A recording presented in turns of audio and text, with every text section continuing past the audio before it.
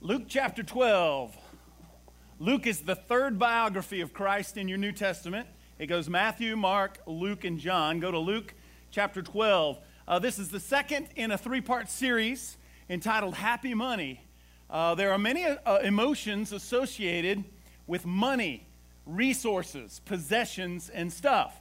All of us probably know someone, though we rarely see this whole model in ourselves, but we all know someone with an unhealthy attachment to money and stuff. I read about a man whose dream it was to drive his fancy car, a BMW, up the Pacific Coast Highway, a real kind of turny, curvy, beautiful road in California. So he set aside some time and he did just that. But as he was going through those curves at high speed, he lost control of his car, and the car began sliding and skidding out of control, and it was headed straight toward the cliff. He managed, right before the car went off the road and down the cliff, to leap from the driver's door, but unfortunately his left arm got hung up in the door, and it literally tore it off at the shoulder. The car went over the cliff. A truck driver behind him saw the whole thing unfold. He pulls over. When he gets out to check on the man who's standing there with no arm, the man's looking over the cliff saying, "My BMW, my BMW, my BMW." The truck driver said, "Man, are you all right? Listen, you've got bigger problems than your BMW. You've lost your arm." To which the man realized that he had lost his arm at the shoulder, looked over the edge and said, "My Rolex, my Rolex." That is an unhealthy attachment to money and stuff. Last week from Philippians chapter 4, we learned several things. The first thing we learned is that happiness is far more about who than it is what. Children intuitively know this. Children at 10 or 12 know that a sleepover or a camp out or a pool party or a ball game or a ball event, even practice sometimes, that's far more fun, that's far more valuable than $50 in a piggy bank. Happiness in your life is not about money. There is a connection, and we'll talk further about that today, but it's not the lasting joy that many people are searching. We also learned that no thing can make you happy. It's not like we can go to the happy store and buy the happy what and guarantee happiness for the rest of our lives, because if you're like me and you're like most, happy what always winds up becoming happy what else. We also learned that anything that undermines your peace undermines your happiness. You cannot be happy without peace. So think about all the financial decisions we make, the choices we make. Think about how we've set up our family budget. If it doesn't fill us with peace, there's no way we can be happy. And Paul taught us from Philippians 4, contrary to popular culture, that it's really all about the peace, not the plenty. Paul said, "I know what it is to have plenty, and I know what it is to have nothing. The secret is neither plenty nor want. The secret is having peace on either side of that equation." Now, when it comes to our money and our finances, people are shocked to know how much the Bible has to say about it. You can read Proverbs by the dozens. You can read specific passages in both historical books and the prophets in the Old Testament. Jesus had a lot to say about money, resources, possessions, stuff. The apostles in books like 1 Corinthians and 2 Corinthians and Philippians, money, possessions, and stuff is throughout from cover to cover your Bible. And most of us believe, unfortunately, that the connection between money and happiness is determined by the amount of money we actually have. In other words, if we're not happy, it's only because we don't believe we have enough money or possessions or resources. And yet that's not at all what the Bible says. And we'll talk further about this next time. The Bible says the amount of money should have nothing to do with your happiness, because we all know people with a lot who are miserable. We all know people with a little who are happy. The Bible says the secret is contentment, peace, how you manage what you have, whether it is a lot or a little. That's what brings about the peace. So I want to begin today, like I did last time, with a very simple question. How much money would it take to make you happy? How much money would it take to make you happy? Now, I think regardless of where we are in our faith walk, we've all kind of fantasized what it might be like to win the lottery. I mean, what would it be like to find, $100 million windfall of some sort? Pay off all your debt, buy another house, maybe a vacation home, assure your children of a quality college education, set yourself up financially and security-wise. How much money would it take to make you happy? Now stop for a moment. How much money would it take to overcome your discontentment is what I'm really asking. How much money would God have to give you to overcome that little bit of greed that you wrestle with? Or your debt, like I said a minute ago. Now look, without a crystal ball, without a seance, without some kind of Jedi mind trick, I can answer that question for every person in this room. The answer to the question, how much money would it take to make you happy, is more than I have right now, right? See, in our mind, the only reason our money hasn't made us happy yet is because we don't have enough. We need more. But now look, more is not just a temptation when it comes to money, resources, and finances. We've seen people struggle with more in a lot of areas. Have you ever seen someone devote themselves to health, weight loss, exercise, and boy, they start changing their diet and they start changing their habits and they start getting healthy and all of a sudden the weight starts coming off and the weight starts coming off and people start to notice and people say, wow, how much have you lost? And they say 15 pounds or 25 pounds. But then there's this point where everybody around them says, stop, that's enough, right? And yet what do? They often keep going, even to the point of becoming unhealthy. People do this with activity and recreation. I mean, if one of your buddies invited you to do something you never dreamed you'd ever do, and so for the first time you go and experience something like you've never known, I don't know, you fly in a hot air balloon or something, but you find the whole experience absolutely rapturing. I mean, it is just the funnest thing you've ever done in your life. Well, if a little is good, we tend to say, then more will be better. So we do it next weekend, and we do it the weekend after, and we do it the third weekend and the fourth weekend. Think about security as we age. I told you last time, if you don't have peace with $1,000 in an IRA, you're not going to have peace with $100,000 in IRA. Because remember, the secret is not the plenty, the secret is the peace. The secret is the mindset, the perspective, the contentment. As we age, we tend to look at what we've managed to set aside and wonder whether or not it's enough. And if we could have more, would we feel more secure? So there's all kinds of issues and areas in life where more plays a decisive role, but in my mind, none more so than that regarding money. If you were to look up every Bible passage on money, resources and stuff, and in my career I have multiple times. If you put them all out on several pages and you examined every passage, everything the Old Testament says about money, everything Jesus said about money, everything the New Testament says about money, you'd boil that down to 3 directives, 3 words. Jesus gave us these. The Apostle Paul highlights these. These can be found in the Old Testament, prophetic works, as well as the wisdom literature, and here they are. The Bible on money boils down to 3 directives: give, save, and live. Give, save, and live. We are commanded, according to this book and by the words of Jesus himself, first to give. Now, let me be very, very basic here.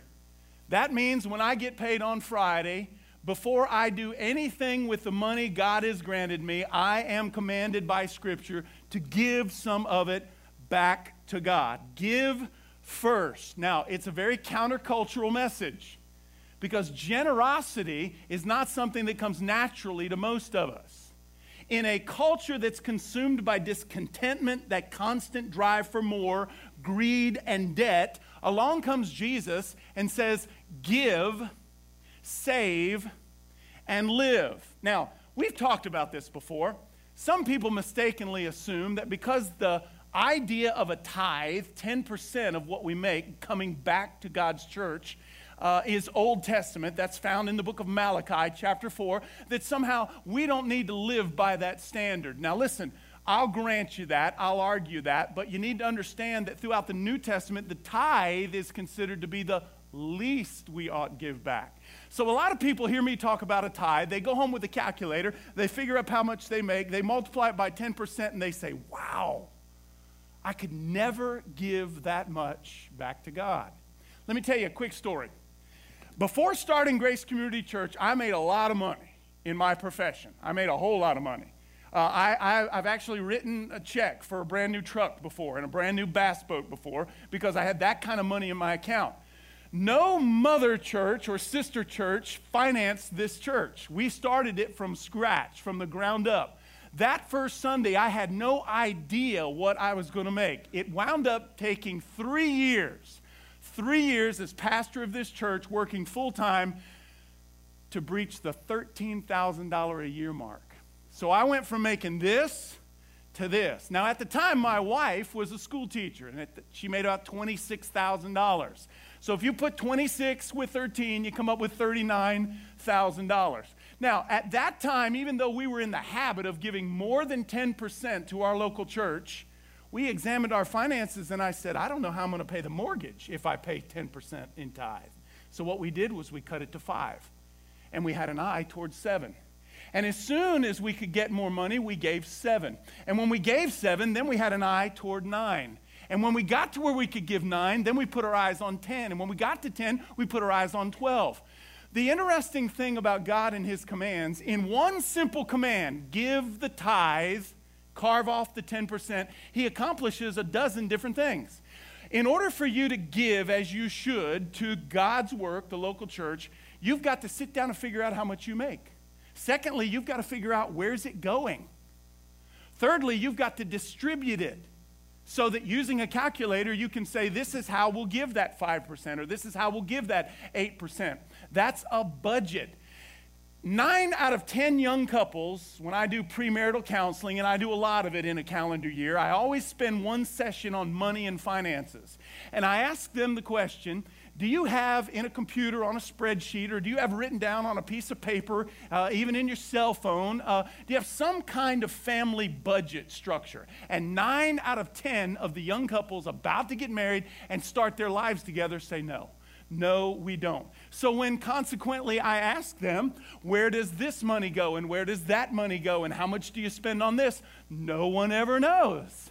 It's like we're flying along by the seat of our pants. There's this amazing amount of stress and pressure that's on every one of us financially. We're anything but happy when it comes to our money, and that's because we're driven by this idea of more, more, more. Along comes the Bible. Along comes Jesus. And he makes it very simple. When you think about your money, your possessions, and your stuff, the first thing you need to do is give. The second thing you need to do is save. And the third thing you need to do is live on the rest. Now, imagine that in America. If I give 10%, and let's say I can match that and save 10%, that means that my wife and me, we live on 80% of what I make. 20% of our annual salary would buy us a brand new vehicle. But we choose not to. And so should you. 20% of our annual salary, because we've given 10, we've saved 10, and we're forced to live on the 80, 20% would buy us a bigger home. 20% would mean this or that or the other. If more is the governing factor, the primary motivation in your life when it comes to money and resources, every time you'll spend that 20 on yourself. Let me make a simple statement, and I want you to fill in the blank. Man, I'm blessed because you fill in the blank. Man, I am blessed. I what? Have a wife who loves me and honors me. I'm blessed. Man, I'm blessed. I have 2 healthy children or 6 healthy children. Man, I am blessed because I have a personal relationship with God through Jesus Christ. Man, I am blessed because I have a job that's steady. And while I may not love it, it at least helps me survive and pay the bills. No one in this room would respond, man, I am blessed. I'm making 60 monthly payments on a used Mercedes-Benz. Nobody would say that. Nobody would say, man, I am blessed. I'm mortgaged to the hilt in an enormous house. Nobody would say that. That's because happiness has to do with the who and not the what. It's like in life we know what's most important. I think, intuitively know what matters to God. And yet there's some kind of disconnect when it comes to our checkbooks, when it comes to our wallets. I mean, is there anyone here who doesn't believe giving to the needs of others, giving to further God's kingdom, is somehow not more virtuous than spending money on ourselves? And yet, why does it feel so different to give $1,000 than it does to spend $1,000 on ourselves?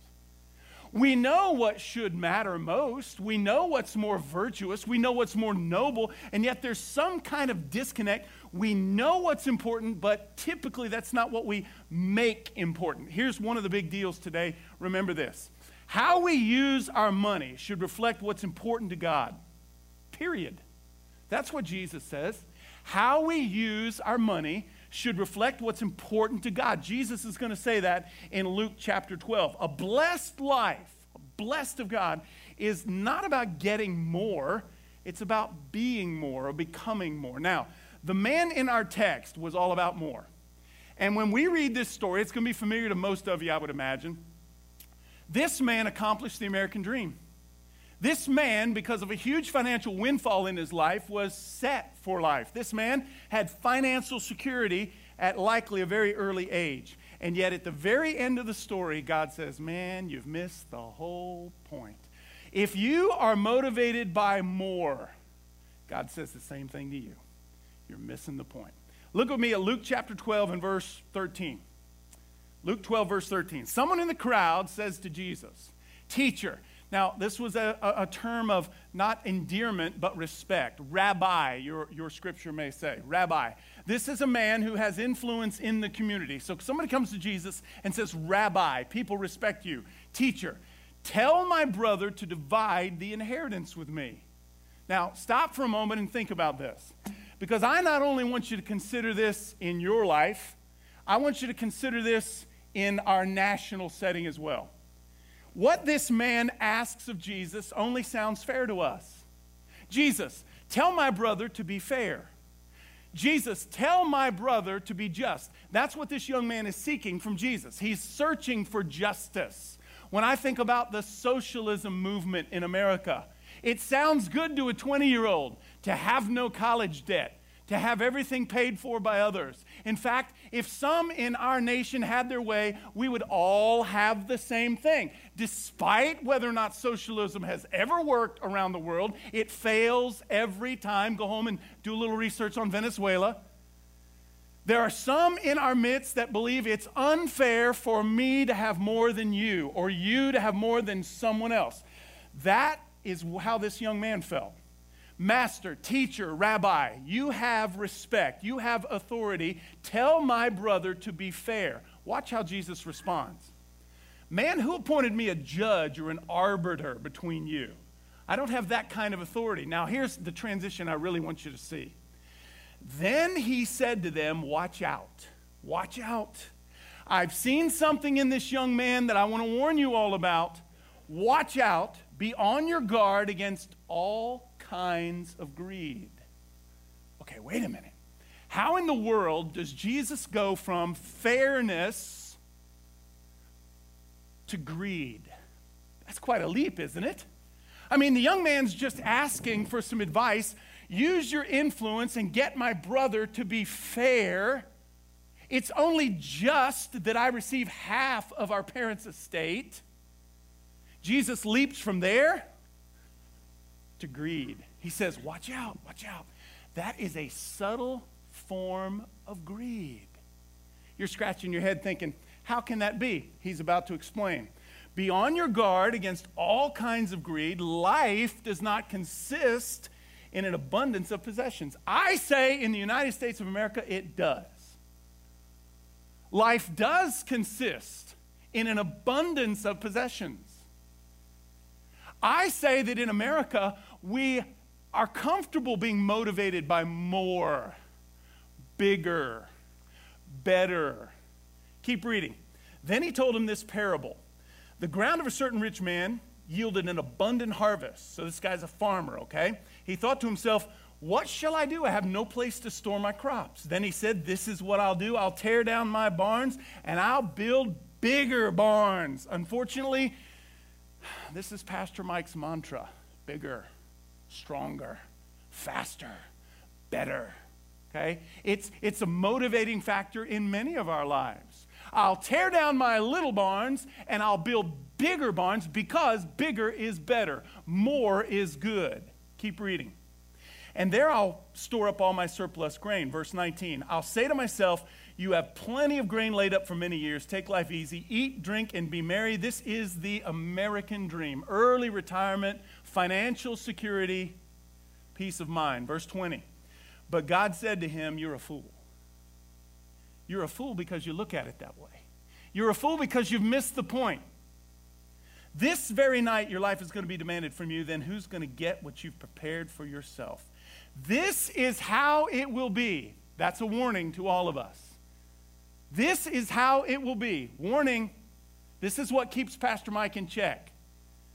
This is what gives me peace and contentment driving a $15,000 vehicle instead of a $65,000 vehicle. Even though deep down I know it would be better. No, I'm joking. This is how it will be, Jesus said. Watch. For whoever stores up things for themselves but is not rich toward God. See, all of us know intuitively it's better in this life to be rich toward God than to be rich toward ourselves. All of us would feel better about ourselves, I think, spiritually speaking, if we felt richer toward God than we do ourselves. And yet there's this disconnect. From this passage, I've written down 3 rules to live by. Here's rule number 1. Possession by possessions always leads to bondage. If you are possessed by your possessions, whether you know it or not, you are in financial bondage. Jesus gives us the whole point of this in verse 15. He says, be on your guard against even subtle forms of greed, what you might call fairness, what you might say you deserve. Be on your guard. That's a subtle form of greed because life, happiness, peace, contentment, that's not about how much you have. That's not about how much you own. God knows something that statistically Americans don't know. When we are possessed by our possessions, we're in financial bondage. Let me give you a definition for financial bondage. Financial bondage is when money becomes an overriding concern that robs you of time, energy, and thoughts. When money is the overriding concern to where we go to college. When money is the overriding concern to where we go on vacation. When money is the overriding concern in what kind of car I drive. When money is the overriding concern and you fill in the blank. Whether you know it or not, you may be in financial bondage. See, the real story behind the wealthy landowner is his perspective. He is not being scolded here because he was successful. Please don't misunderstand. He was not being scolded here because he was a go-getter. Please don't misunderstand. He's certainly not being scolded because he was wealthy. He's called a fool because whether he knew it or not, his possessions possessed him. So again, God comes along, very simply says, look, the solution to that is give, save, and live. Very simple. Here's rule number 2. Rule number 2. Make your life of what you give, not what you get. Again, the man's sin was not his success nor his wealth. His sin was his selfishness. Did you notice how many times, beginning in verse 17, 3 short verses, the word I or my or myself is used? It's like 10, 11 times in 3 verses. What shall I do with my windfall? I know what I'll do. I'll tear down my barns. I'll build bigger barns. Then I'll say to myself, eat, drink, and be merry. The problem with this man is that God had blessed him financially, and he thought only of himself. That's why giving is first. See? God's prescription to greed is when he gives you something, to give some of it back first. That is the solution. That's the prescription. This man's shortfall, this man's shortcoming was that he missed out not only on the blessing of now, but he missed out on the blessing of the next life as well. Do you know what Jesus teaches us about greed in this passage? He teaches us that greed is the assumption that everything's for my consumption. The assumption this man made was that I have made such money this year, it's all for me. It never crossed his mind. He did save it. That's why he built bigger barns. And he did live on it. That's why he said, I can eat, drink, and be merry. But the key ingredient he left out was number one. He didn't give it. Eat, drink, be merry. Give, save, live.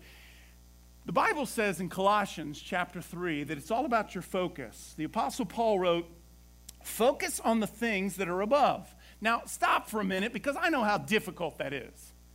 You know, when I sit down with my checkbook once a month to pay my bills, or I go online to do my banking, or when you sit down with a spreadsheet or a Quicken program and you're trying to organize yourself financially, it is very difficult at that moment to think on the things of God. It's much easier to think on tangible things. $1,000 is something I can measure. It's something I can calculate. The things of God necessarily aren't. And yet over and over in the scripture it says, when it comes to your money, focus first on things that are above. That's what Jesus meant when he said, this is how it will be for anyone who stores up things for themselves but is not rich toward God, who is not focused on things above. Paul goes on, where Christ holds the highest position, keep your mind on those things that are above, not on worldly things. It is no coincidence in my mind that the word miser and the word miserable come from the same root word. The word miser, the word miserable, come from the same root word. God didn't bless us financially so we could hoard it all for ourselves. The only way to release that grip of materialism, that drive for more, is to learn how to give. And look, most people intend to be generous. They simply believe they can't afford it. Like I said a moment ago, when you hear me talk about a tithe, or you hear anyone talk about a tithe, or you read the passage for yourself, and you do the math, you say, I can't afford that. I cannot give 10% of what I make to the, I can't give it to the, I can't do it. Well, then set a goal of 3. Set a goal of 5. Put your eye on 7. If you're giving 10, don't stop there. Think about 12. That's what Jesus teaches. Here's rule number 3. Rich toward God beats rich toward self every time. Every time. Give, save, live, the Bible says. Give a prioritized percentage of your income, a concrete figure that you carve off. You don't flippantly look in your wallet on Sunday and say, well, I've got a 20 and I've got a 5. The 20's for lunch, so the 5 goes in the pot. That's not a prioritized gift. It's certainly not a percentage of our income. That's what Scripture teaches. Sit down first and carve off that concrete figure and say, God, in order to keep me from falling victim, falling prey to subtle forms of greed, I am going to give this percentage of my income back to your work. I'm then going to try and save at least half, better even an equal amount. If I give 10, I'm going to save 10. And that's going to force me to live within my means. Do you know how much Americans spend of their annual income today? This statistic is 2 years old, 2015. The average American household does not live on 80% of their income. They live on 114% of their income. That's why we're in debt. That's why we pay credit card companies. Rule number 3, rich toward God beats rich toward self every time. It leads to financial freedom. Let me give you a definition. Financial freedom means relief from worry and stress. Remember, compare that to financial bondage, where money is the overriding concern for everything. Now we're talking relief, a clear conscience, and an absolute assurance that God is in control. Jesus' advice, 3 words: give, save, and live. Think about it this way. Giving is what brings you joy. Giving produces the joy. Giving keeps greed in check. Saving leads to peace. Wouldn't it be nice to have a little nest egg in the bank just for emergencies? Just in case. And note, living leads to freedom. Giving brings joy, that keeps greed in check. Saving leads to peace, the Bible calls that wise. And living leads to freedom. I could own it, but I choose not to. I could own it, but at least I don't owe for it. You know, one of the most beautiful things to me personally about giving a prioritized percentage of my income back to this church? Guilt-free enjoyment of stuff. See? When I ride up next to you on my classic Indian motorcycle that looks like an old gaudy Cadillac, it's the most beautiful thing you've ever seen. And it's rumbling deep down low, and the guy next to me is on a $600 Kawasaki. Do you think I feel guilty about that? No, not at all. Because before I ever purchased the motorcycle, before I ever figured out how to pay for the motorcycle, I had carved off 10% of what God had given me and given back to this church. I gave first, I saved second, and I figured out a way to fit that bike into my 80%. And so can you. Don't walk out of here today and say, oh, give, save, live. Yeah, I'll do that when I can afford it. Funny thing, you'll never afford it. You got to do it. That's the message of Jesus, and don't miss the point. We're going to end the service with just a time of reflection. I'm not going to ask you to come forward because I don't want you thinking, hey, look at him. He must have a lot of debt. He's up there praying. I guess she doesn't give to the church. Look at her up there. I think I saw a tear in her eye. No, we'll do that in our seats, okay? If your relationship with Jesus Christ isn't strong enough, growing enough to take him at his word, I'm challenging you today to do so. Do you know that God's words regarding money and finance, tithing specifically in the book of Malachi chapter 4, is the only place in the scripture where God dares you to do what he says? Did you know that? Go ahead, he said. Give 10%. Test me in this and see if I don't pour open the windows of heaven and bless you like you've never known. Let's pray. While our heads are bowed and our eyes are closed, maybe we could play just a little bit of quiet music. Just for about a minute or so, I want you to ponder what we've discussed from Luke chapter 12, and then I'll close in prayer.